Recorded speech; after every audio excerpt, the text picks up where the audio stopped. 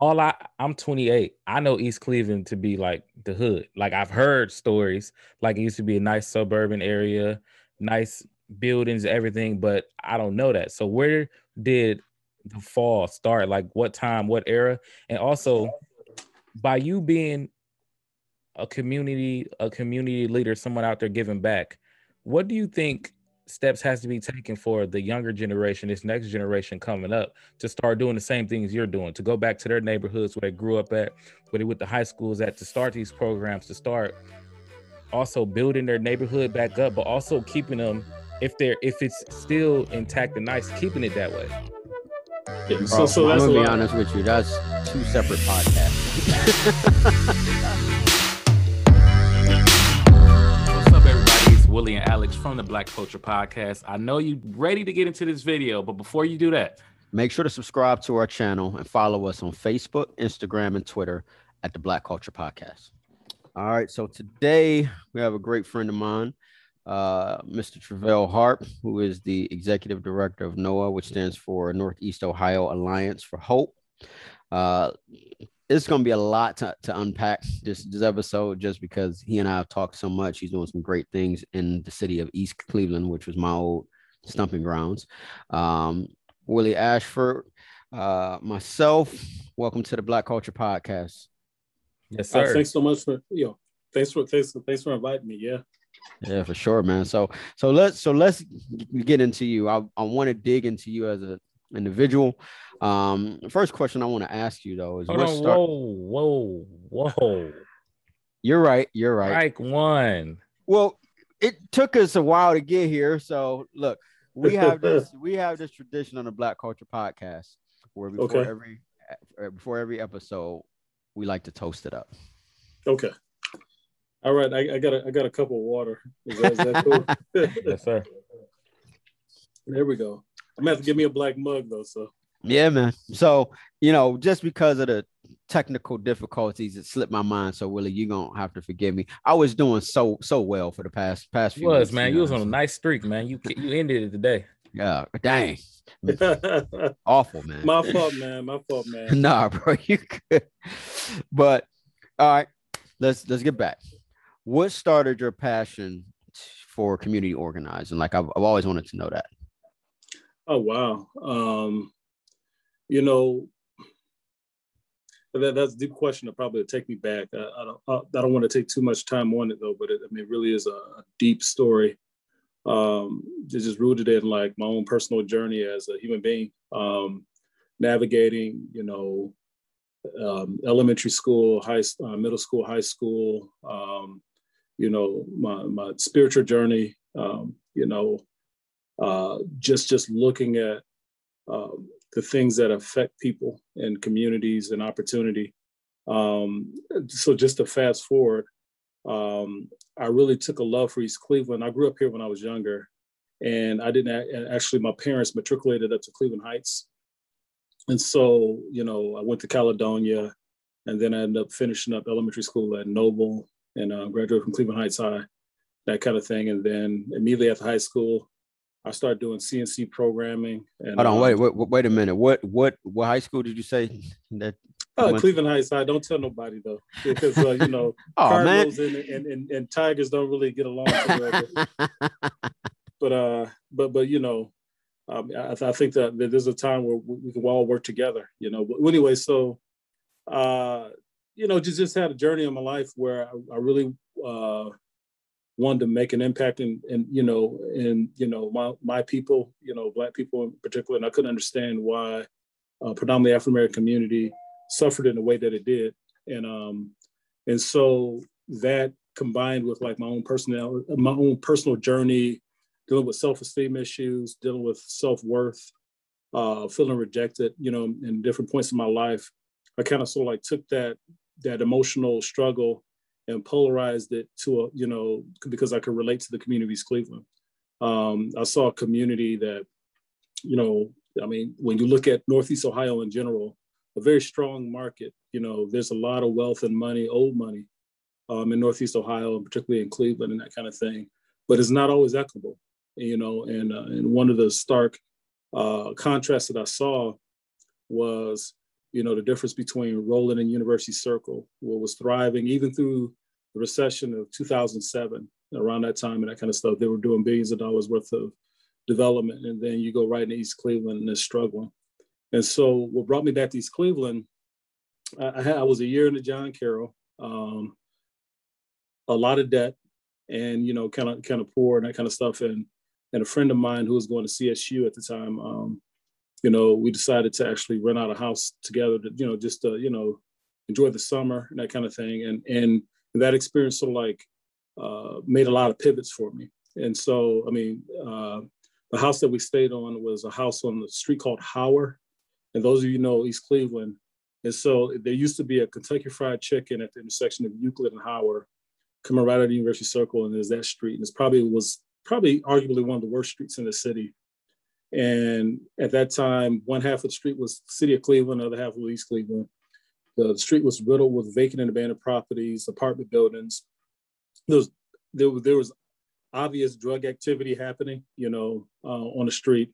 But one thing that sort of like touched me, and I kind of joke around a little bit about it because they had the opposite reaction. Well, it touched my roommate too, but it had an opposite reaction with him.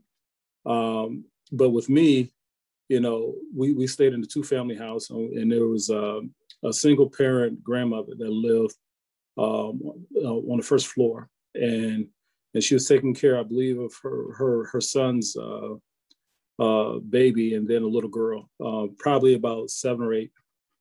And I was just so amazed about how like articulate and how smart and engaging, and it was just like the little girl had a lot of potential. And I always thought about like how are the resources that are right across, probably less than a half a mile away in University Circle, going to be accessible to her and that kind of thing, or people like her in the community.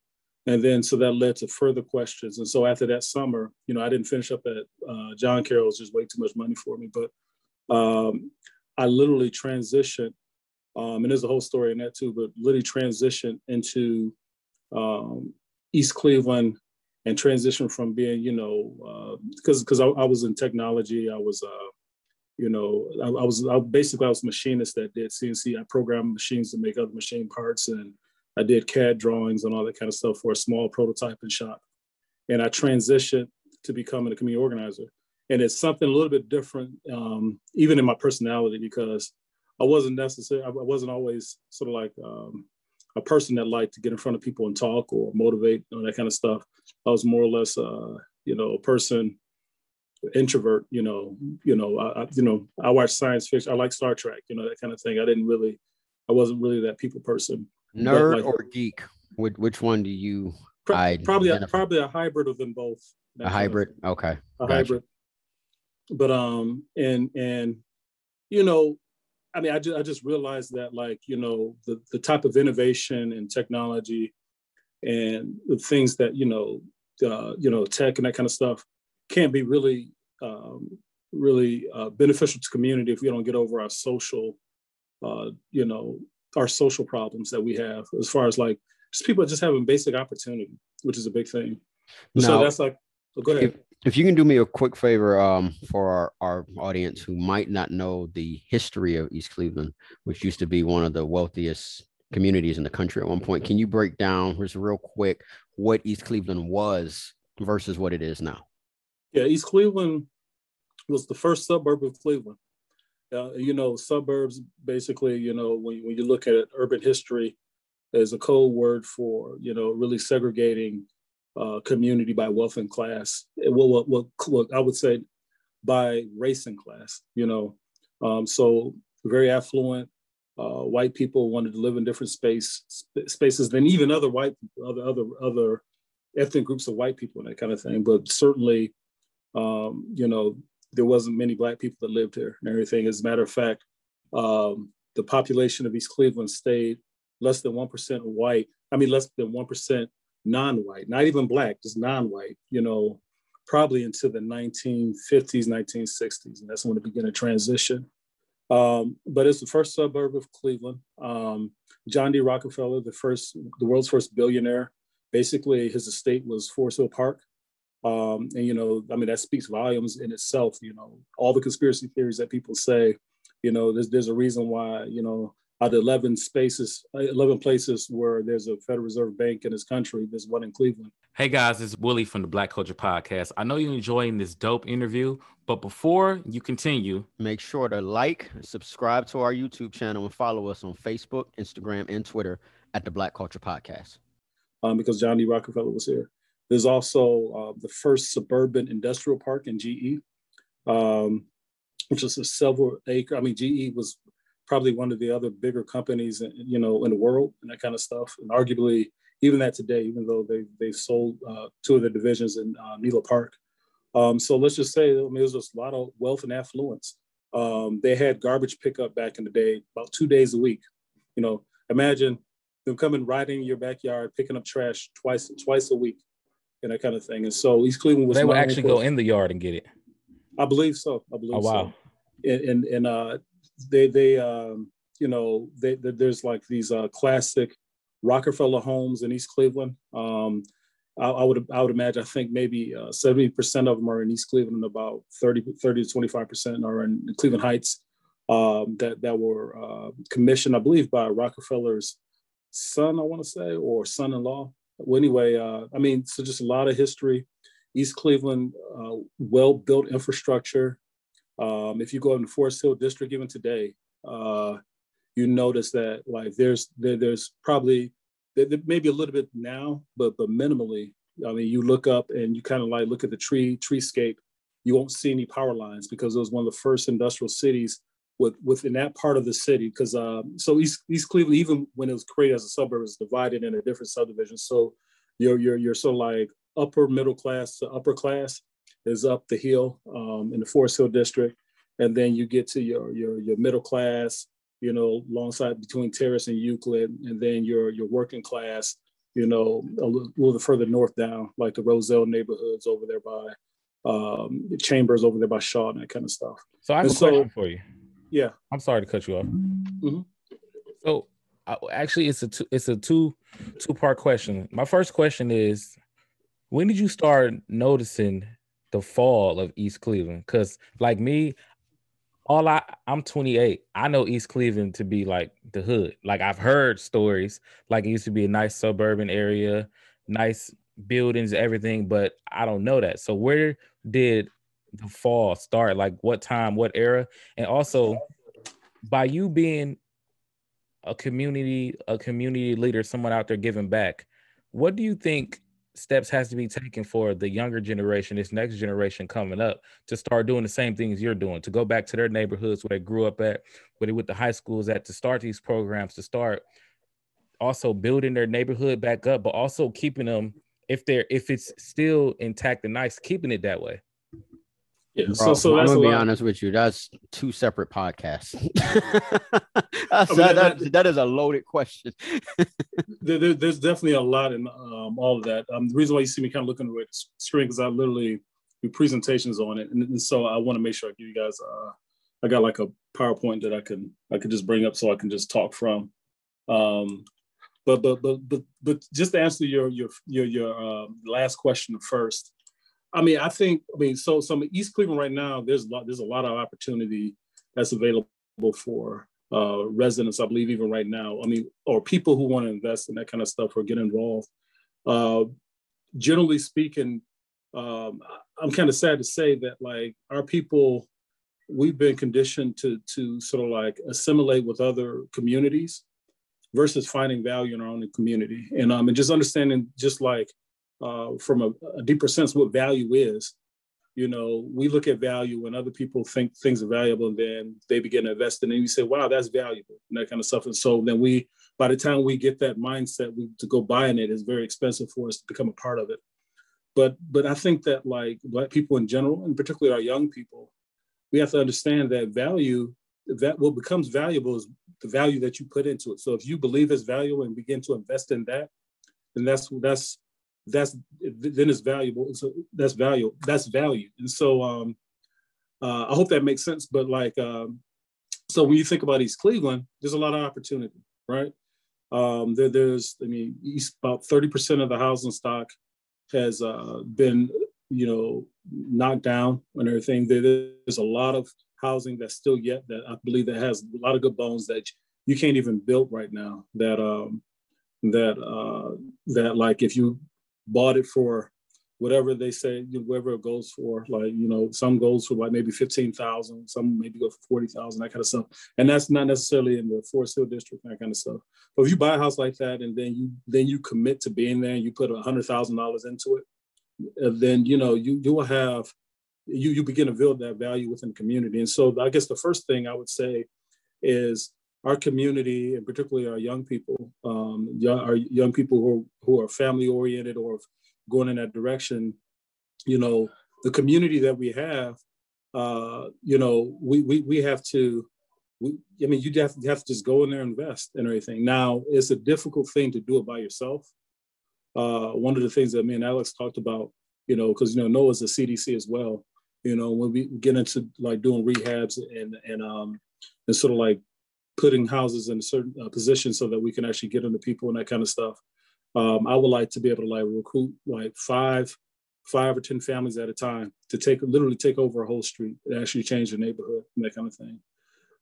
But I would say my own experience in East Cleveland is kind of, the way I began in, I definitely felt divinely inspired, but I definitely had a lot of, I was naive in a lot of ways to think that like I was impervious to structural concentrated poverty. And so, I bought a house in East Cleveland back in the 2007. Of course, I joke around with a lot of people. It was the worst financial decision I probably made in my life in the sense of, like if you look on a practical sense of like dollars and cents, because what I paid for my house, they say it's worth half of that. The banks say that it's worth half of what I paid for it. But the reality, I think, you go to any other community and you see, if you have a house with picture stained glass windows and woodwork throughout the house and brick construction and all that kind of stuff, that's pretty valuable anywhere else. The reason why, it declined in value is because where is that kind of thing. And so, I think it took a lot of commitment on my end and just blind faith to actually, to make that step. But I believe that it's paying off. And so even though I joke around and say that's probably the worst financial decision in my life, I think it's the best thing that ever happened to me because it helped me grow as an individual, as a person, as a human being. And not only that, but like, I really believe that like, just a couple more people coming in and really believing in the community and believing that, I think it's more or less our people believing in ourselves to come in and like change the landscape, instead of like choosing to live other places and that kind of stuff. There are pros and cons in dealing with that, but I would say just come and do. And I think the other big thing is there's a tendency for people to come, and I've experienced it multiple times. People don't seem to believe the sincerity of the work that we do outside the community. Some people see it and some people don't, that kind of thing. But you get this sort of like this arrogant sort of like spirit, whereas like, I don't want to see what's already going. I want to start something new. And our people has to stop doing that. Like really, if there's organizations or groups of people or initiatives that are going that are already being successful, don't start nothing new, tap right into it. And there's a lot of really good things that's happening in the community now. So one thing you and I talk about often is Black men as leaders in the community. And you just mentioned 5 to 10 families coming in, taking over street by street. And I've always believed that the family is the root of power in any community. And you see it in other communities. Other communities watch us just like we watch them. And to build a strong community, it takes family. So I want you to dive into that a little bit. The conversation as far as the Black man not being present so much in our community, from the work that you do and that you see to the building up again of the Black family and how it will make our community stronger. Yeah. So I definitely,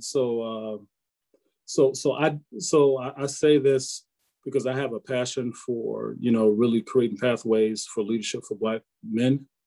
I think that is very important, even though you're sort of like I guess the popular narrative now is anything but that, but I really believe that, like, foundation of a family, the foundation, the way that, I believe biblically that God has ordained family to operate, that kind of stuff.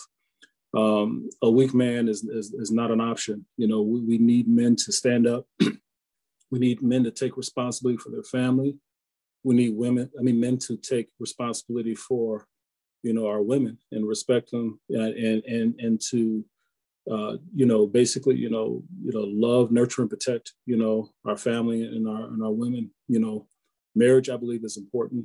All those types of things. And I mean, when you look in community, you definitely see a lacking of that. I mean, it's been dismantled so badly that, like, now, like, even the national narrative around, like, Black people in general and what we have to do to survive, everything. I love women, and I think it's okay that we have Black women power and that kind of stuff too. But you can't overlook Black men. I mean, if you look at the stats around employability, around, finishing, college, or finishing high school, or, getting a job, or incarceration, or mortality rates, I mean, you name it. I mean, Black men have the worst stats than any other group of people, and that kind of thing. And I think that there's something that, like, it's shameful that, like, it's not nothing is not really spoke about, even when you speak, you listen to the politicians, or public officials or politicians, the president, senators, and the national level, or even the local level, talk about. But maybe it's not their responsibility. Maybe it's our responsibility to develop our own narrative about what we want and push those types of things. But I know certainly with it built in the work that I do here at NOAA, I have a special heart for developing Black men, and so that's, I don't know if that answers your question or anything, but if you want to, like, jump in with that. It kind of leads back to Alex and I. We had a conversation earlier, and it's like, within this pandemic, you'll be amazed how many young Black people started businesses. Like, the pandemic really started. So you have a generation of, let's say, in the next 15 to 20 years, you're going to have a lot of Black owned businesses, because, Black people, for the most part, during this pandemic they got out there and they got their grind, and they started their own business. So now definitely Black men. So, and they feel the pressure. They see us coming. They know we're coming. So I feel like the quickest way to tear a man down and to get to us is to get to the women. Yeah. So, and not only that, but, like, make men feel useless. Exactly. Within, I mean that's a tool that's been used even, a tool to like break us apart even during slavery.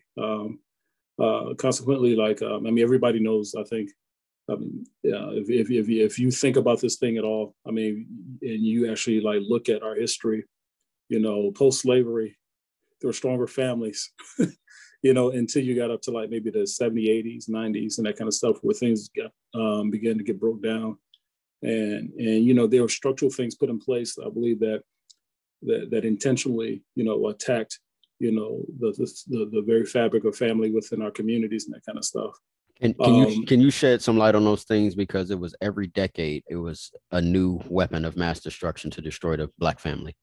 Yeah. So I'm not an expert, but I would say, drugs being brought into our communities and that kind of stuff, you could say, well, there's a lot of Black people that sell drugs and go to jail for it, right? Well, but statistically speaking, if you look at Michelle Alexander's work, I can't even remember the name of the book right now, but, like, she points out Jim Crow.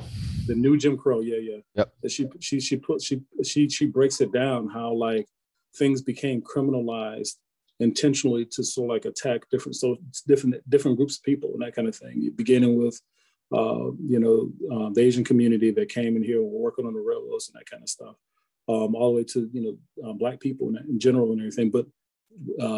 But I think when, like, things like crack cocaine got into our communities and everything, I don't think that, like, there's a lot of Black people who own the boats that brought the stuff over.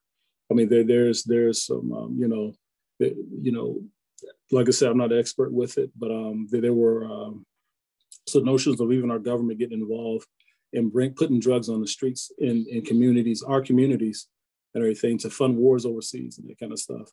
I think, the mass incarceration sort of like thing where, Black men, can commit a crime and another group of people, or, white men or women can commit a crime, and like the sentence would be like much, much more harsh, really breaking up the family. All those different types of things, just the way that like, public assistance come to help communities and that kind of stuff, that sort of like puts us in a place where there's an incentive not to have a man in the house, in order to get public assistance and that kind of thing. I think all those things sort of like broke down. And then I think just a straight, divestment in the development of Black men in education. I mean, even myself, part of the struggle I had with self-esteem was dealing with, I was one of those Black males, started off in East Cleveland public schools, went to Cleveland Heights public schools and everything, and targeted, you say, hey, this dude needs to be on Ritalin. This dude has attention deficit disorder, or, being singled out, being not invested in.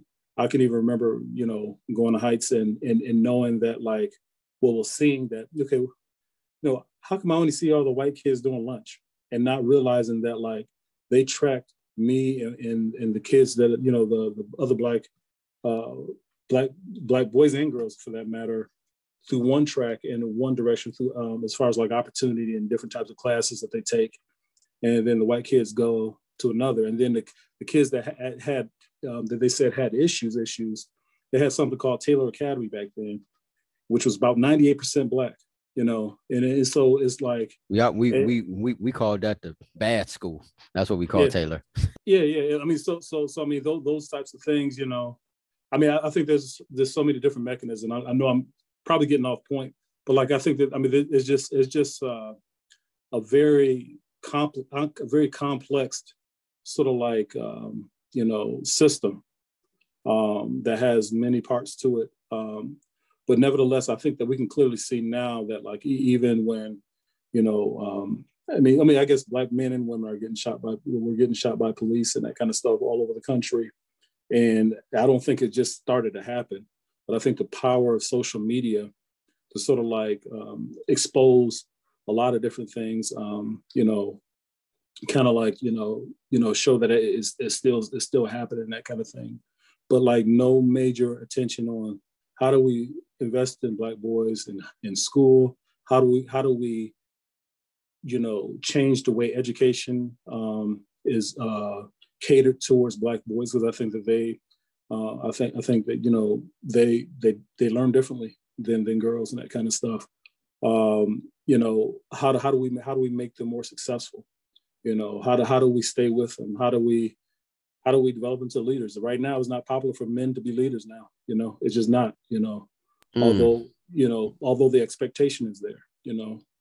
And so to me, dealing with the things that I see in community firsthand, my passion is whenever I can to sort of like really try to speak into the lives of young Black boys and that kind of stuff.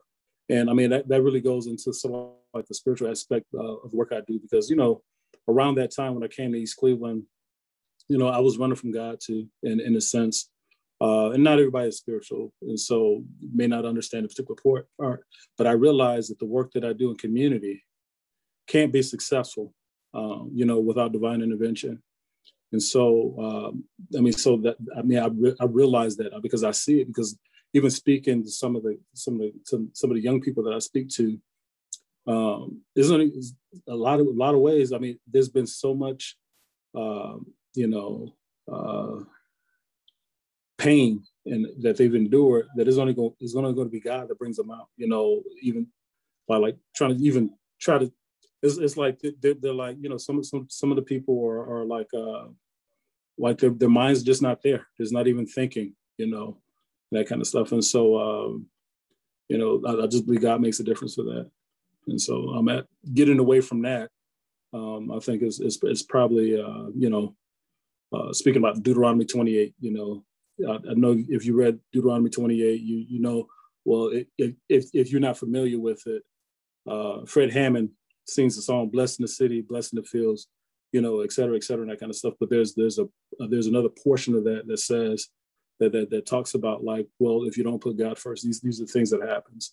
And it literally, in my opinion, like, describes East Cleveland, or, you go anywhere where, you see a dysfunction within the community and that kind of stuff. I mean, you kind of see it. And so, yeah. So there's a lot to unpack in that. And man, we'd love to have you back to kind of talk about that. But I think there's so much in that, because a lot of us don't understand the indirect weapons of mass destruction from the media. You mentioned social media. That can also be a weapon. The music that our kids listen to, the movies they watch, the push to be a professional athlete. There's a lot to unpack there in almost every part of our lives. But I want to get into the work that you do with Noah. You mentioned about your passion and how you started. What caused you to take that leap, form your own CDC, and kind of go into the work that you do and how you're helping to impact the community in a positive way? Yeah. So I mean, that's so you guys have, I just got my mind positioned around to give you guys what happened in East Cleveland, and I got the PowerPoint up, but talking about Noah, and so Noah wasn't always like what it is right now. As a matter of fact, it was an organization that was established back in '97, way before me. It was a congregational based, a faith-based organizing entity that organized faith-based institutions to address social justice issues throughout Northeast Ohio. It was a combination of like churches and mosques and everybody in between, basically, to organize around like social justice issues. And so familiar to GCC, the Greater Cleveland Congregations. One of the things that they, to be honest, the organizing process in general is a very exhausting sort of like thing to do, year in, year out, and that kind of thing. And I think to my understanding, my predecessor, his the leadership team that he worked with, basically decided that they actually wanted to have a little bit more tangible influence on they wanted more tangible outcomes than just convening big public meetings with really important people and talking about social justice issues and pontificating about, proposed solutions and that kind of thing, and maybe or maybe not winning things. They actually wanted to actually engage a community. And so that's why they decided to come to Communities Cleveland. And that's where they sort of like met me. And I can remember back in, I believe it was like '08, my predecessor, who very talented organizer, was a white guy though. His name was Jason Lair. He was working. I learned about the meeting from leadership program that I was going through called Neighborhood Leadership Institute. And one of the facilitators, Jackie Gillen, basically told me about Noah being in Communities Cleveland. And so I actually went to one of the meetings that they had. And one thing I noticed about East Cleveland was that there's a lot of passion. There's a lot of passion, a lot of great people. But what kind of like make that kind of like messy is there's a lot of misinformation and there's a lot of frustration. There's sort of like, and within that frustration is sort of like a spirit of cannibalism, whereas like people basically attack each other, not really understanding the structures that creates the challenges that they see. And not only that, but like, they're not really organized in a strategic way to actually address them. And so this guy was basically going up, and it was about maybe 20 Afro-American, mostly seniors, at this church, meeting with this organizer. And he was basically making a proposition to them, basically saying, hey, we want to teach you guys community organizing skills that will allow you to more strategically address the challenges that you have and everything in the community. And like, we want to like work with you guys to lead campaigns actually addressing these challenges, that kind of stuff. And so here's a white guy from, he lives in Cleveland Heights now, but like, making this proposition to, these Afro-American, mostly seniors and that kind of thing. And, there was basically like, we don't trust you and all that kind of stuff. And so I got up and I said, whether you trust him or not, if he can teach us how to organize ourselves in a strategic way to address the challenges that we face in a way that's productive and the way that actually will yield some type of outcome that's positive, we should take them on that, because no matter what happens, if we learn how to do this, then we have that skill set. And so, I gave this proverbial "I have a dream" speech, and didn't think it was that significant. But at the end of that meeting, he basically offered me a job, and I was like, at the time, I was like, well, I don't know. And I asked a friend of mine who was a union organizer, and I really didn't even know what organizing was, and didn't even know that that's what he did, that kind of stuff. But he said, man, you should think about it. And so, I ran into the guy again, and he kind of asked me again, but a little threat behind, like, please, that kind of stuff.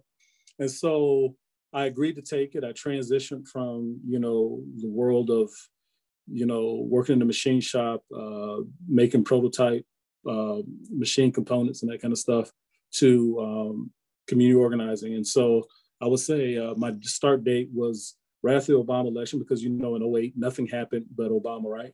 And then, then I started after that, November 17th of 2008.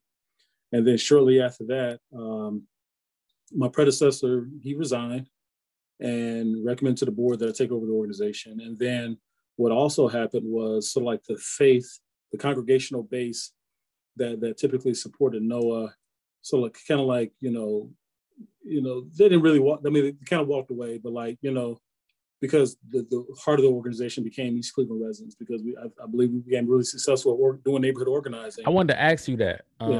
So when you took over and you got in there, like, how did the community accept you? Like, how did they, how were they towards you? And also, like, what was one of the first things you wanted to tackle and get into once you took over?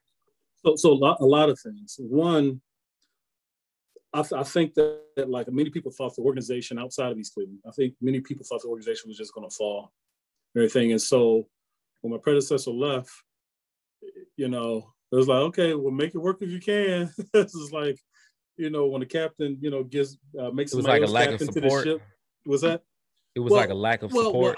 It was just a lot of things going on that it was up to me to sort of make the organization work. And literally we repurposed the organization. It's not like it was before.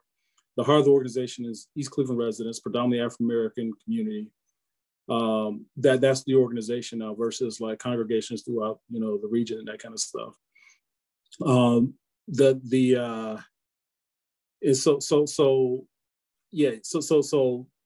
was one thing. And so I think the community actually received me well. One, because I'm an East Cleveland resident. I think that had a lot to do with it. I think that people, especially our older population, because, if you look at most organizing groups, seniors actually put in a lot of work, that kind of thing. And I think they saw a young Black man really trying, and they had a lot of grace for me. And so they wanted to see things be successful. And so as far as my interactions with the East community of East Cleveland, I think that they really supported, the work. And then when they actually saw things getting done because of the organizing, I think that built more momentum. So within the organizing structure, the first thing you do is a listening campaign to kind of surface issues and everything. And so we listening campaigns, probably maybe about 100 one-to-ones, one-on-one meetings with people, individual meetings, and and then meetings, group meetings, that kind of stuff, where you talk to residents and so come on to consensus of the top issues that a community has and everything. And for East Cleveland at that time, it was abandoned vacant properties, crime and safety in schools, and that kind of stuff. And so the first task I had as an organizer was actually going into schools and do parent patrols and everything. But there's a lot of different things with that, a lot of bureaucracy and everything that kind of slowed that thing down. But what I realized early on that now the most opportune issue that we had was how we address these vacant and abandoned properties. And that was sort of our claim to fame of, as far as really coming up with a strategy to get millions of dollars of resources from the region to help address vacant abandoned properties in East Cleveland. And from that led, strategic demolition strategies where we include residents to basically stabilize their streets by, eliminating vacant properties on their street. Well, with the power of, at that time it was neighborhood stabilization program dollars. There was stimulus dollars for basically to deal with, vacant abandoned properties. There's hardest hit funds. There's the property demolition fund, and then there was the Coward County Land Bank as well. That basically is this community development corporation on steroids that's powered by tax delinquent revenue. That's only job is to go and repurpose land so that it can begin to generate tax revenue again, that kind of stuff. So that's a lot of big academic stuff, but nevertheless, we were able to leverage that so that East Cleveland right now, there's a lot of potential for development, because we've cleared away a lot of public nuisance properties and been able to assemble, big lots of land that we can market for development. That kind of, so that was sort of like the big claim to fame for us. But you asked the question a little bit about like what happened to East Cleveland to make it to where it's at right now.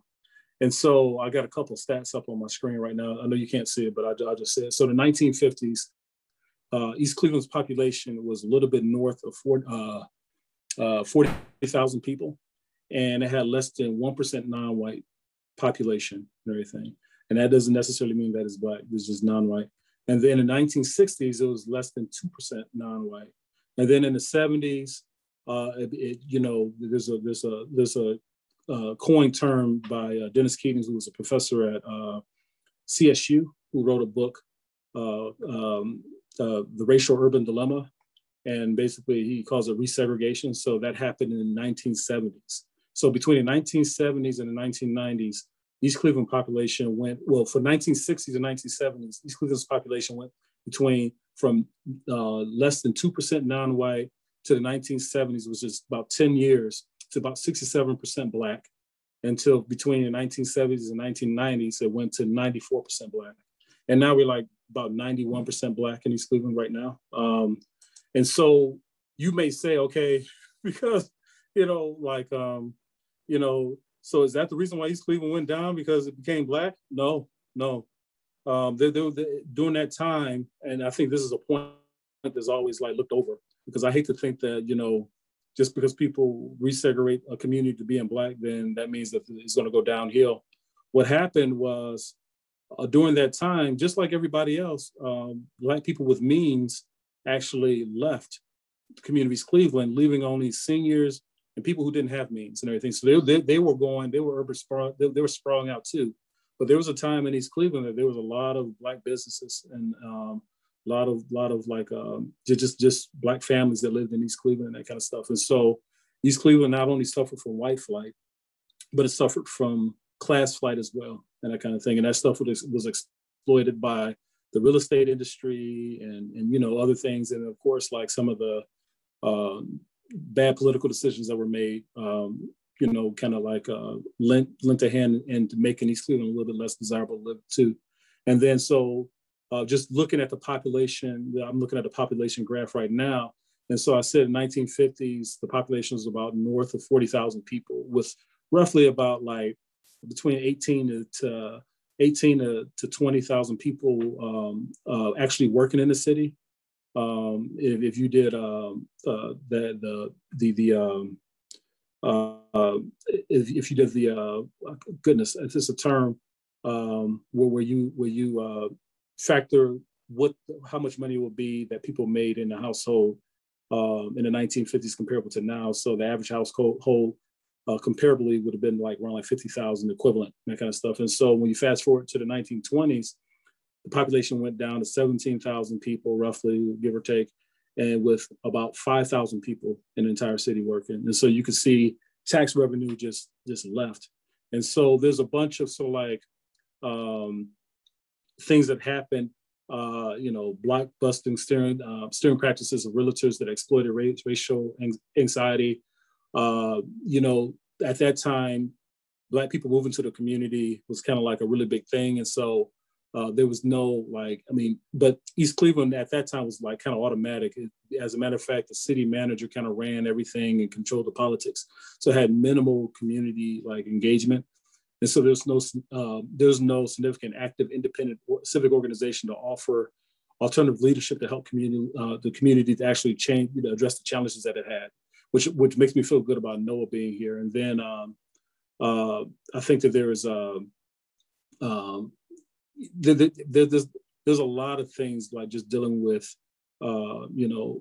managing or addressing race relationships in East Cleveland. And then I think there's a missed opportunity to recruit more working class and affluent African Americans. And then there's a term called filtering, whereas people move out of their house, housing value goes down, and then people get in a house where they can't really afford to keep it up, and so the housing stock goes down as well. And then the financial distress began sort of like in 1998 when East Cleveland went into, well, it didn't begin there, but it was there, where East Cleveland entered in fiscal emergency for the first time. Now is in fiscal emergency again. It probably should never went out if you actually study the stats and everything. But then in 2003, this is a significant thing. So East Cleveland was expecting roughly about $8 million in property tax that it didn't receive. It's because people literally just walked away from their homes and that kind of thing. And so that drastically affected the city's ability to be able to provide basic city services. And then of course the population, declined from, being, peaking at 40,000 to about 17,000 people and that kind of stuff. And so, so those are some of the things that happen, that kind of thing. So real quick before we let you go, and that is, I know you've got your slides and everything there, but we definitely gonna have to do another episode, because one of the things that we talk about is when we get our paycheck, how much of it are we circulating within the community, right? And I'm not talking about charity or we may build a school or form a grant or something. I'm talking about your normal everyday needs, the things that, so when Black people usually move, like you said, because East Cleveland didn't just suffer from white flight, it also suffered from Black flight too. The affluent Blacks, right? Yeah, the class flight, they moved to white neighborhoods, and when they left, their money went with them. So they probably weren't continuing to spend money in the city of East Cleveland versus in the new areas that they live at that time. But before we let you go, I want to ask you this last question. And it's kind of a two-part, but you can answer it as you will. One, do you think East Cleveland will benefit from annexation with the city of Cleveland? And number two, where do you see East Cleveland with the work that you're doing in the next 10 to 20 years? And if you can just hit those points real quick. Yeah, so annexation is definitely a very, very complex and controversial subject, depending on, and especially depending on your perspective, because if you look first in and that kind of stuff, you may say, well, I don't want East Cleveland annexed because it's a predominantly African community or anything. But when you look at patterns of cities throughout Northeast Ohio and across the country for that matter, East Cleveland was created to insulate wealth, right? And so that's why they created 3.2 square mile area and everything, and they made it a city, and they were able to have their own school district and benefit from the property tax that they generate without giving it to anybody else. They were able to have their city services, amenities, and that kind of stuff.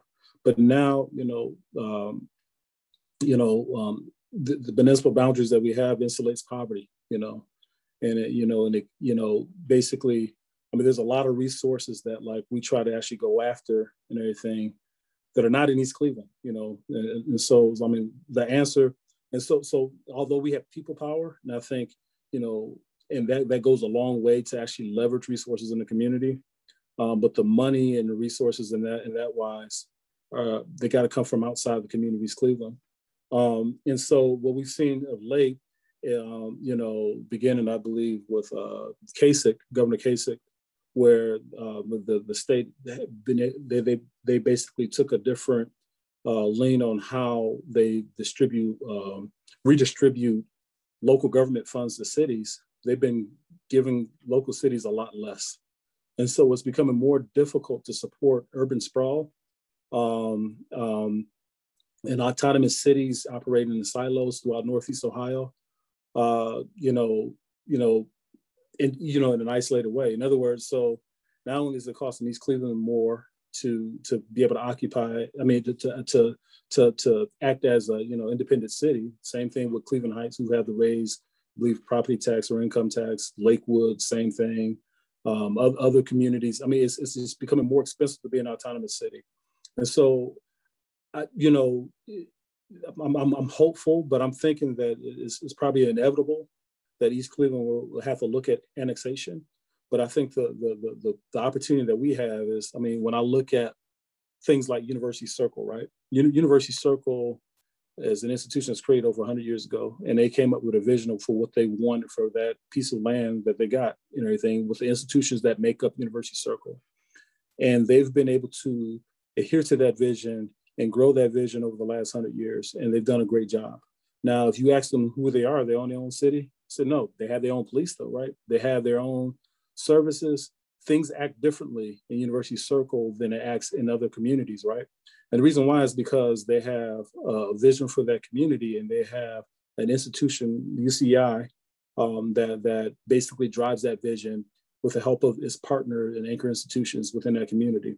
And so what I would say is that, to me, I look at, the difference between having a city or having control of development and economic infrastructure is two different things. And I think that it can be preserved through an organization like NOAA that actually looks to create opportunity structures for the indigenous population and everything.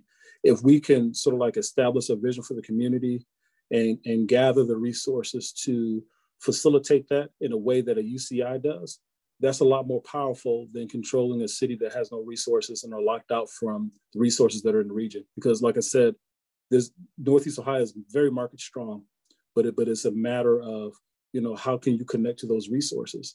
And so UCI University Circle being an area where they drive all this economic, activity, but they're a part of the city of Cleveland, which means they get money from the city of Cleveland. They're part of the county, they're part of the state.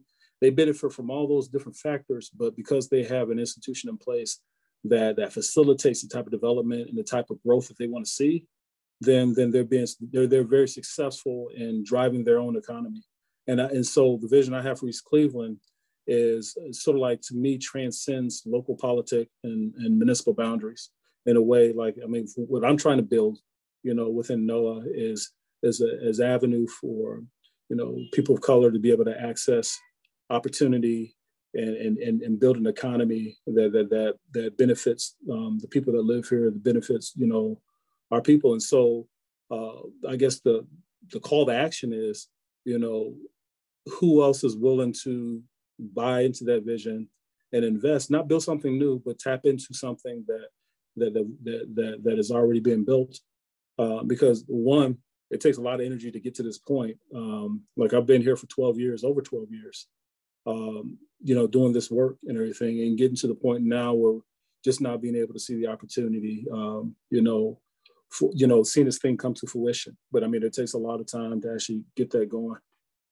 That's a lot, I know. I maybe the next meeting I won't be so talkative, man, but nah, bro, you good. Yeah. Man, this was good. I feel like awesome. This episode is going to impact and going to be very important to all Black communities. Everyone needs to hear this. Definitely how you broke down how to build up your community.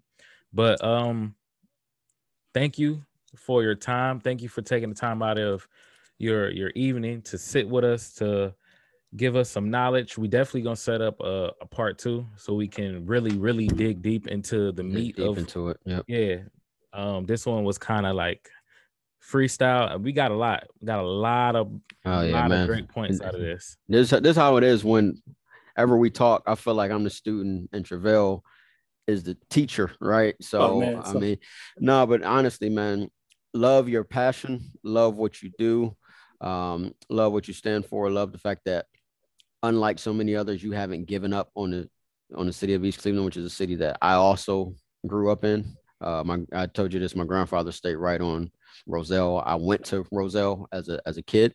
So I'm very, very familiar with the city, very familiar with the history of the city.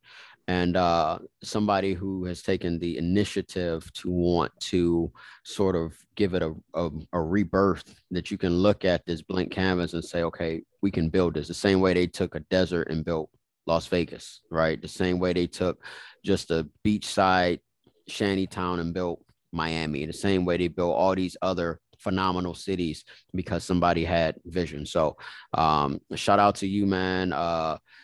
Congratulations on what you're doing. You got a group of guys who are willing to pitch in, help and support. We definitely gonna get back to the beatdown.